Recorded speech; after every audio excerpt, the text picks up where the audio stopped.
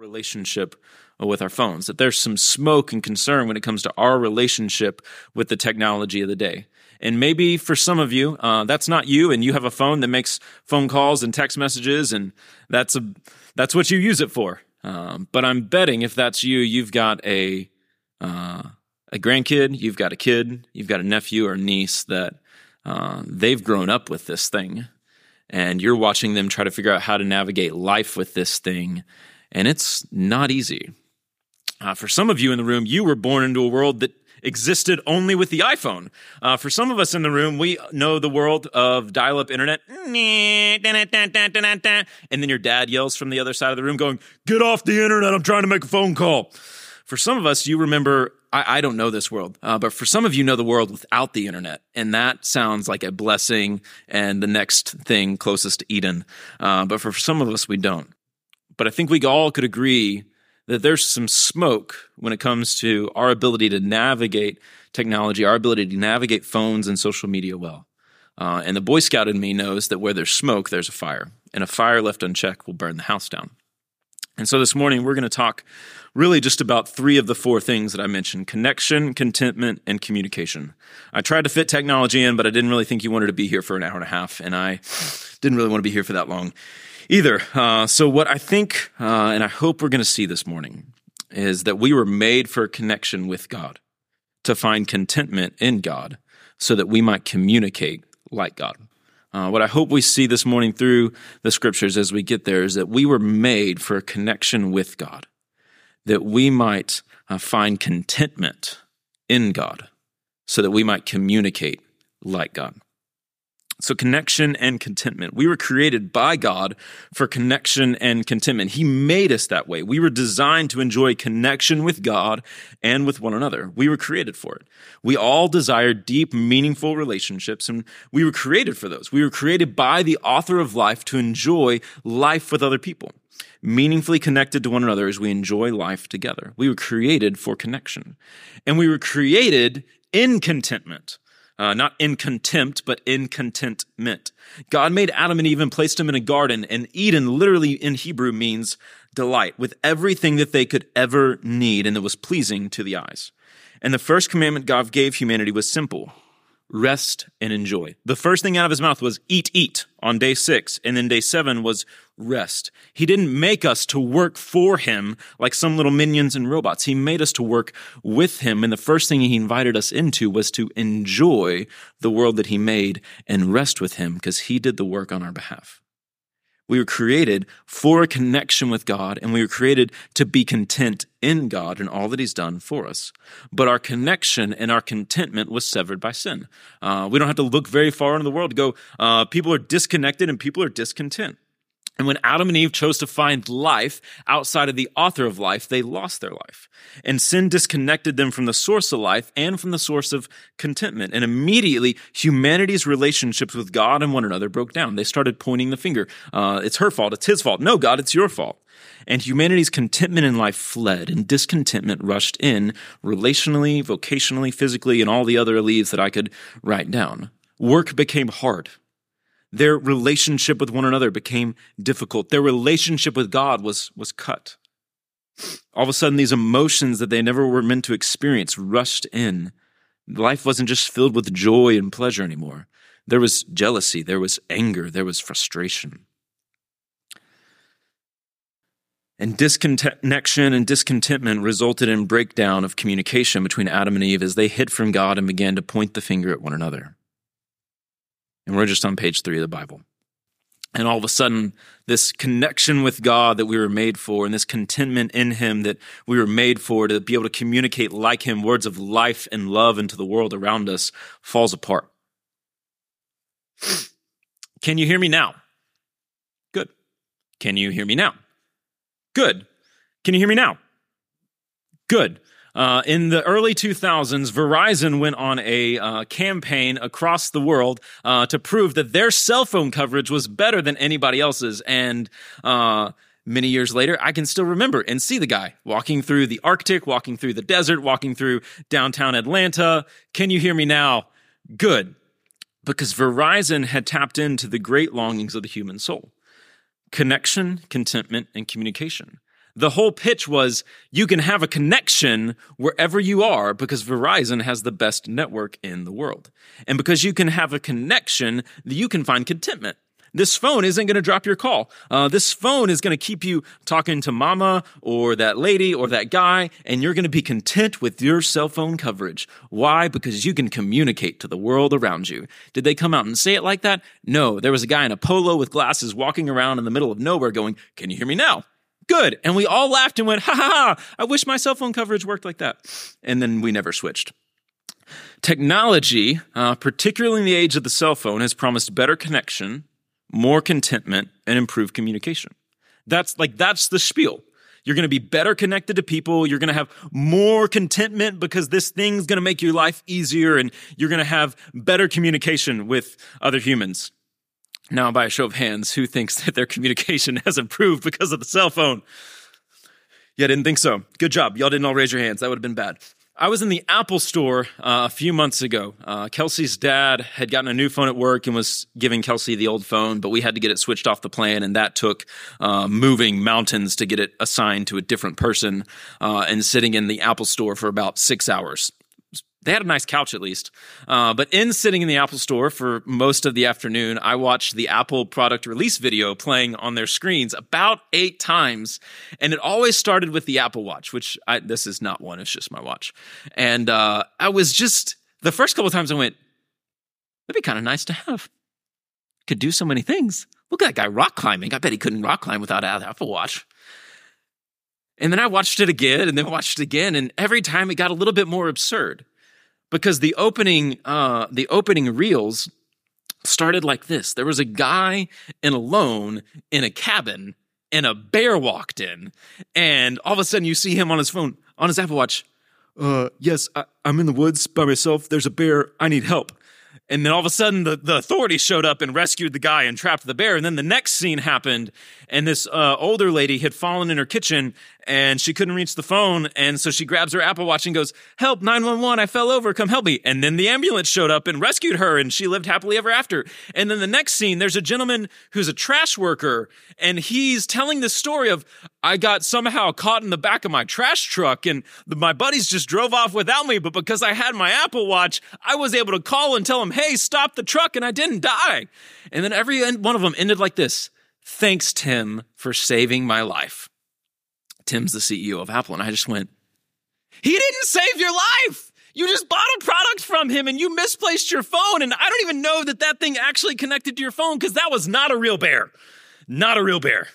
And I just went, what is going on? And then I watched it again, and I watched it again, and I watched it again, because I had nowhere to go. And it was at that point, at the end of this string of stories, that Apple just capitalized on the sentiment and the emotion that the Apple Watch had saved this many people's lives. And it held forth contentment that you can be okay, that this thing can rescue you. This thing will make life worth living if you just pay the low, low price of $49.99, whatever it cost. That this thing can change your life and really give you everything you ever wanted. That it'll save your life. That it'll keep you connected to the people you want to, even the authorities, to come rescue you. That even if you misplaced your phone, which, the world's over, the Apple Watch has you, and you'll be okay as long as its battery doesn't run out.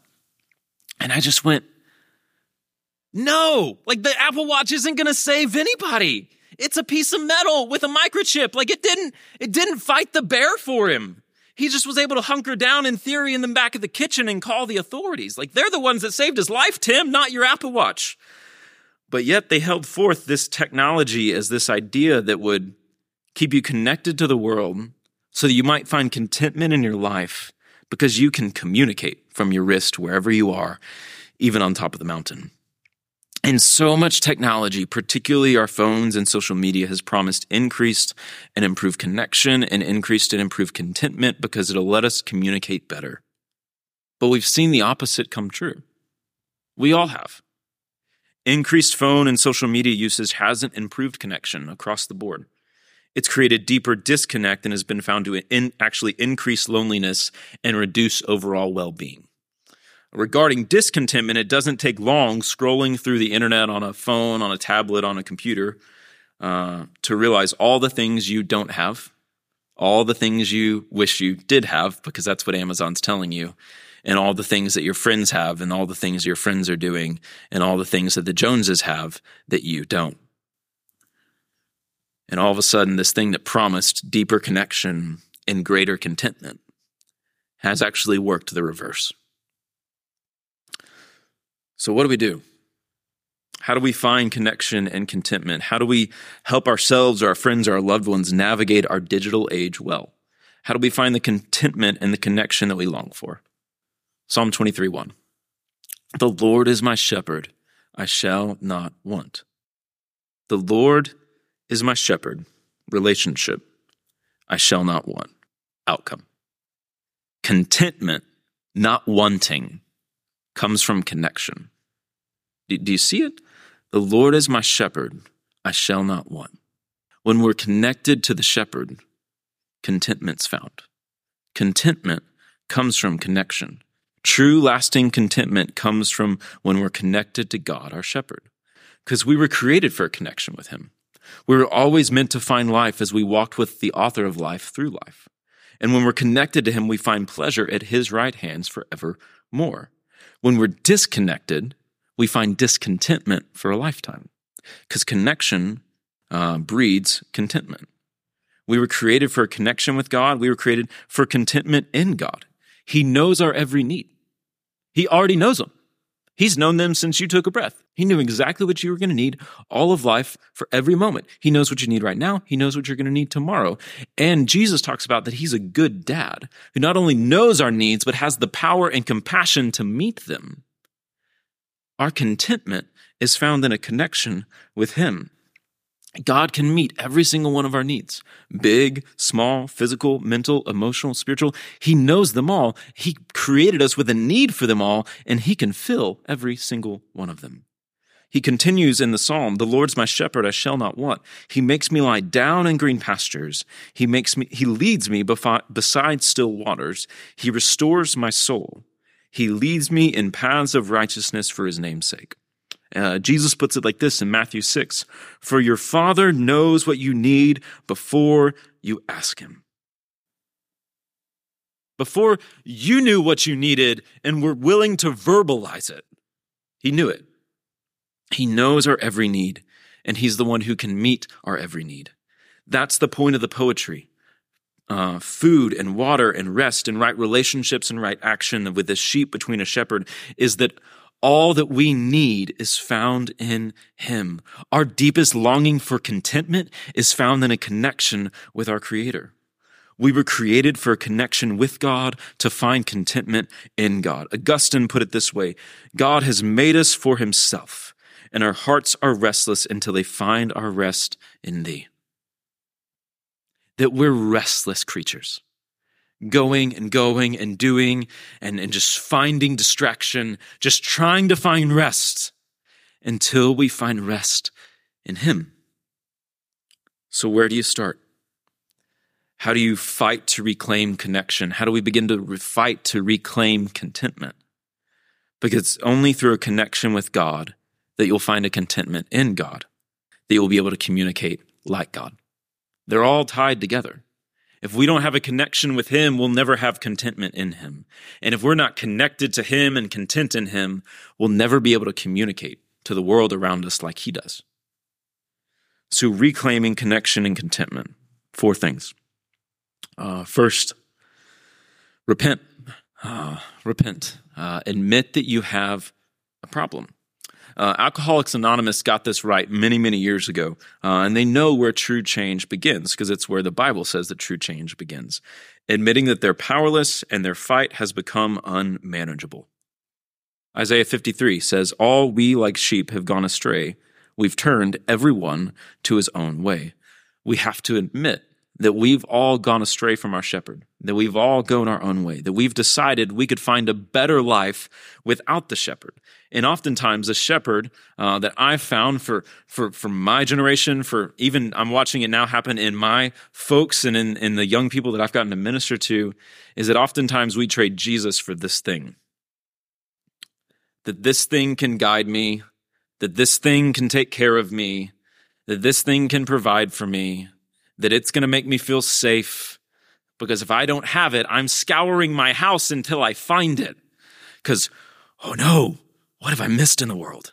That this thing brings me comfort and solace and peace. And I used to think it was a young people thing. And then I went home at Christmas and I just watched my parents play Bejeweled and scroll Facebook. And then my mom would want to talk to me about relationships from middle school for people that I don't know, that she knows more about than I do, because she's just doing this while her grandkids and her children are sitting in the room and going like, when did I become the adult in this relationship? And then I go home and so mature. But we've traded the Good Shepherd for a cell phone, oftentimes, or a tablet, or some sense of technology that gets us connected out there and distracted from what's going on in here. And we let our phones become the one that care for our soul. We let it take care of our concerns and our anxieties and our needs and our fears and our wants. We try to find connection to something greater than ourselves and contentment outside of ourselves through our devices, but we haven't and we can't. And the trick is, the more we let it know our concerns and our desires and our anxieties, all of a sudden the more it begins to show them to us and tell us what we should really be caring about.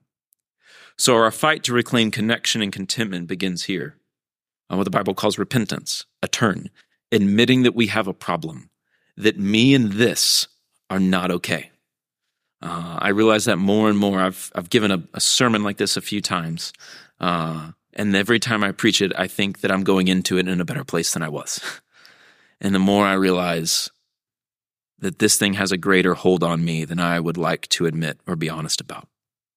But we repent, and then we return. We return to the shepherd of our soul. 1 Peter chapter 2 puts it this way: "For you were straying like sheep, but now have returned to the shepherd and overseer of your souls." We repent and we return. The only way to reclaim our connection and find contentment is to return to the shepherd of our soul. To find connection, we have to come back to the one who created us for a connection with him. And true connection begins with him and then flows into other people. We were never created to be isolated beings. The only thing that wasn't good in creation is that Adam was alone, and Adam had a perfect relationship with God. But Adam didn't have another human to share his life with. We were created for a connection. And when we come back to find true connection with God, all of a sudden we're set free to find true connection with other people. And you can't get that backwards. You're not going to get a right connection with God by getting a right relationship with other people. That's not the avenue. You get right with him, and then you can get right with us.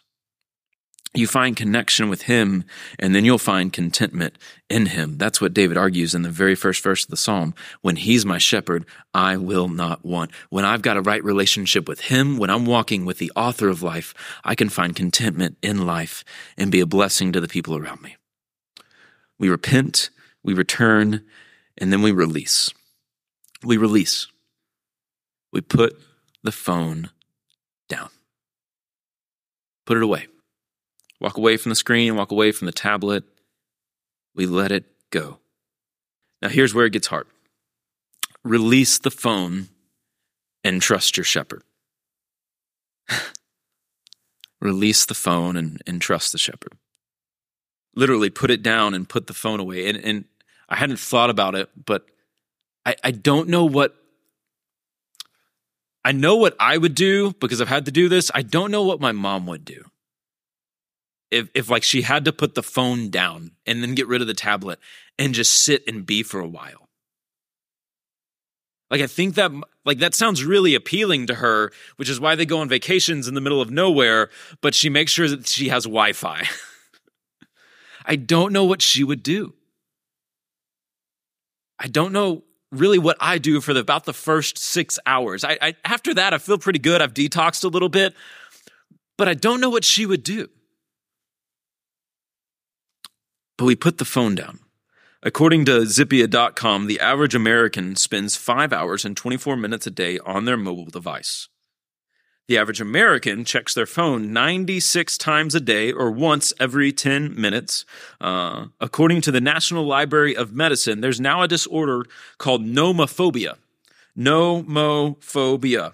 No mobile phone phobia. And it's used to describe a psychological condition where people have a fear of being detached from their mobile phone connectivity.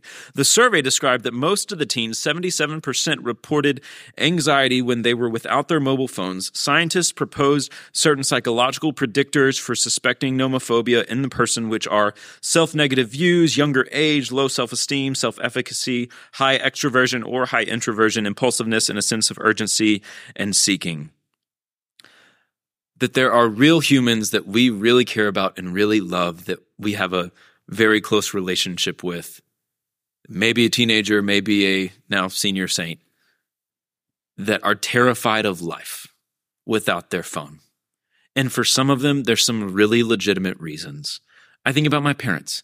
They live in a town of 3,000 people in the middle of nowhere. My mom is home by herself. Dad's at the hospital.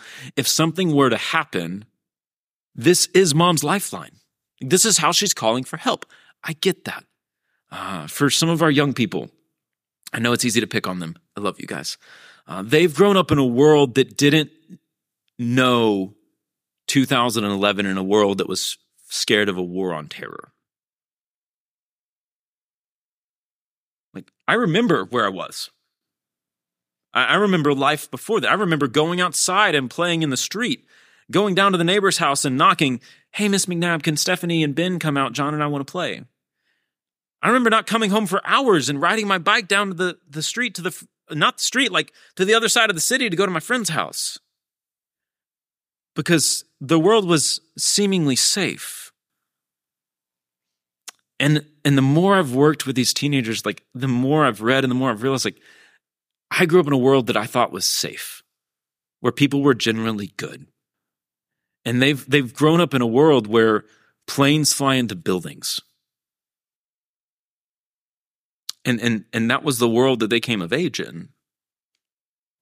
And they lived in a world with this connected to the world, telling them all the things that are wrong.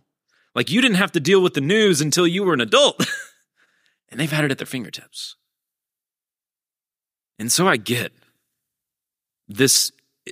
Gives them a lot of information about terrible things in the world. But it also gets them connected to mom and connected to dad. Like, I was flabbergasted when I took some of them to Dallas, Texas, and a lot of them wanted to call home every night. I'm like, but you got away for a week, like away from mom and dad. Like, why do you want to call them? Like, I was free, like, bye. But there's this real sense of like, no, like, this helps me be connected to them and I know they're safe. And when I stopped judging them and asked the question of what's going on behind that, realized there's a real sense of there's a real concern about the world and the safety in it. And so I'm not saying let's all bring our iPhones up here during communion and burn them. I am saying maybe we need to reassess our relationship with it. That it does some really incredible things for us. That I can FaceTime my mom and Kelsey's mom, and they can watch their little grandkids grow up from 12 hours away. That my mom could call if things were bad, and she has. That I can take teenagers to the other side of the country, and they can call home when they feel uneasy, and that 30 minutes of, probably meaningless chit-chat of what did you do today and what did you do today brought a real sense of calm so they could stay connected to the mission. That it does some really wonderful things for us, but it also does some bad ones. And so we repent and we return, and at times we release. We put it down. We walk away from it. We let it go so that our shepherd can care for us and not our phone. And then we rest. We rest. We find rest and we find restoration. Our hearts are restless until they find their rest in you. A rest, a ceasing, a break. Not being on, not having to be connected, not having to be expected to weigh in or choose a side on the subject. Just being and trusting God. Just being human and trusting God to take care of the world and to take care of you in it while you just sit and be a sheep and let him take care of your soul and your needs. He makes me lie down. He restores my soul. I always thought it was interesting growing up that it says he makes me lie down, not I lie down. Sometimes he has to cause us to stop, to cease, to take a break. Taking a break isn't easy. It takes work. It takes preparation. There's a making that we have to do. There's a doing that we have to do in order to rest, to restore, to find repair, to find a refresh. But restoration takes rest. Did you see it even in the psalm? He makes me lie down, then he restores my soul. The restoration takes rest. A lot of you saw as we walked in here that Maven Grace broke her leg this week. And the only way for her leg to heal, for her leg to be restored, is for her to take a rest. It's for her to not use it and walk on it and put all the weight on it that she could and run around like the crazy little child that I love, and she's 100% mine. But in order for her to find restoration for that bone and that joint, it has to rest. It has to rest in the right way. It had to be casted at the right angle. It had to be immobilized. She had to cease using the muscle and the bone so that she could be healed. And the shepherd causes us to rest because it's only in the ceasing. It's only in the resting. It's only in the stopping that our soul really finds peace, that our soul really finds the restoration that it needs. It's not in doing, it's not in working, it's not in that new study or that new thing or that new ritual. We find restoration when we rest and trust the shepherd to take care of us and the world around us. And restoration, this idea of wholeness, it's what we're all searching for. We know something's broken in us and we know something's broken in the world. And so often we try and work and work and work to fix the break. But restoration doesn't come through more work. Restoration comes through more rest. And so we release, we put the phone down, and we find rest for our soul.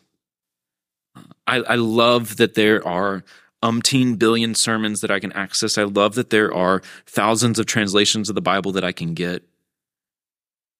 But when I need to be alone with the Lord and rest and find restoration for my soul, it's like I'm not using this as the Bible because it's going to ding. And I can't help myself. Like, I got to know why it dinged. It's going to buzz and I'm going to want to reach for it. I'm going to switch that app. Like the daycare is going to tell me that my kid pooped again. Yay. But like all of a sudden I'm like, oh, I wonder what else she did all day long. And I'm gone. And I only got open to like Psalm 23. Ding, ding, ding, ding, ding. And I found that happens. That there's something, I think, deeply spiritual that when I'm trying to sit down and be with the Lord, whether that's preparing a sermon or praying at home, all of a sudden it's like, did you think about this? Did you think about this? Did you think about this? Did you think you forgot about this? You got to do this thing and this thing. I'm like, I was just like trying to say, dear God. And all of a sudden it was like, dear everything else crush into my mind at once. And using my phone or my computer doesn't help that at all. Because all of a sudden everybody wants to email me. All of a sudden every notification wants to come through. All of a sudden Google Calendar, which hasn't been telling me I had a meeting for 7 days, tells me I had 17. But if I just walked away, I would really find rest for my soul. So we put it down and we trust him. We repent, we return, we release, and we find rest. And from God restoring us, we can work with God and restore others. Like God put it this way to Abraham, that you were blessed by God to be a blessing to other people. That when we find connection with God and contentment in him, when he sends us into the world, whether that's family or friends or coworkers, all of a sudden this deep connection to the source of life and this contentment in the midst of life can really help us be a blessing and a light for the Lord in the world that he put us in. Like, you're not going to help people find connection to God and contentment in God if you're disconnected and discontent in him. You cannot give what we do not have. But when we're connected to him, when we're content in him, and whether that's the workplace or Thanksgiving dinner with the family, all of a sudden we can walk in and maybe be an agent for restoration and an agent of change in the family. And we communicate. From connection and contentment, we find a restored communication. Proverbs 18 says, death and life are in the power of the tongue, and those who love it will eat its fruits. Ephesians 4:15 says, rather, speaking the truth in love, we're to grow up in every way into him who is the head, into Christ. Ephesians 4:29 says, let no corrupting talk come out of your mouth, but only such as good for building up as it fits the occasion, that it might give grace to those who hear. We communicate like God by using our words to build up, and sometimes by just being quiet. We find connection with God. We find contentment in God so that we might communicate like God. We're the only creatures that get to speak. He spoke the world into existence in 6 days. And we're the only ones that get to talk. Because in our words are life and death. In our words are blessing and curse. And we're called to use our words well, to build up, and sometimes to be quiet. Words matter. We all know that. You can remember some of the best things someone has said about you, and you remember some of the worst things people have said about you, and it still stings years later. And just as God spoke and life sprang forth across the universe, we can use our words to breathe life into the world around us. So when you speak, we're called to build up, not to tear down. We speak the truth and we do it in love. We let our words be truth and we let our motivation for speaking be because I love you. Does that mean we say all easy, nice things? No, but it means when we say hard things that are true, we do it because we love, not to cut someone down. We communicate well by building up. This is true both in person and online. So whatever you say, spoken, written on the world of the internet or on a text message, speak the truth in love so that those who read it and hear it might be built up. James 1 says, know this, my beloved brothers, let every person be quick to hear, slow to speak, slow to anger. For the anger of man does not produce the righteousness of God. Slow to speak. So we use our words to build up, and sometimes we just be quiet. You read the Psalms. David has a lot of questions. Read Job. Job had a lot of questions. God doesn't answer every single one of them. There was a period of time called the intertestamental period where God was quiet between what we know as the Old Testament and the New Testament. There was how much ever eternity before God said, let there be light. That when he does speak, life comes forth. But he doesn't always speak. That sometimes God is quiet. And it's okay for us to be quiet. We don't have to have an opinion on everything. We don't have to respond to everything. We don't have to immediately text back everyone. We don't have to immediately have an answer. It's okay. I told some of my youth workers, you don't have to have an answer to everything that a student brings you. It's okay to say, I don't know, and I'm sorry that happened. And just sit with them in a moment where they're hurting. That it's okay to be quiet. Especially when all of a sudden you feel the anger rising up. Because I don't think any of us have probably ever said anything good that we did not regret when we were angry and just opened our mouth. It's okay to be quiet sometimes. We use our words to communicate like God by using our words to build up, and sometimes by just being quiet. In the opening of John, said, and the Word became flesh and dwelt among us, and we've seen his glory, glory as of the only Son from the Father, full of grace and truth. What does the Bible say about social media? It doesn't. It does talk a lot about technology. It talks a lot about connection, that we were made to be connected with God. It talks a lot about contentment, and we just skimmed the surface, that we were made to find contentment in him and in his care. And it talks about communication. Then in the beginning, God spoke, and then he invited us to speak alongside of him.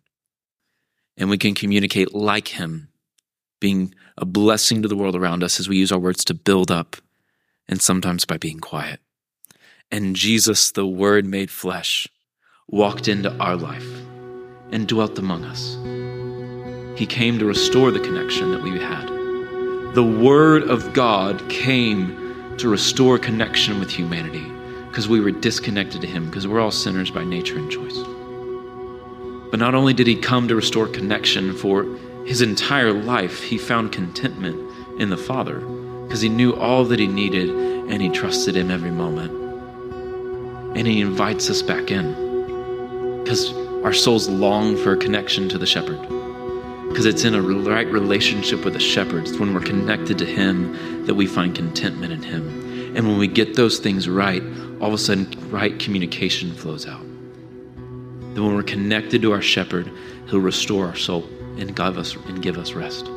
He'll make us content in Him. And from contentment, connection, and contentment, we'll be able to communicate like He did in the world, being full of grace and full of truth.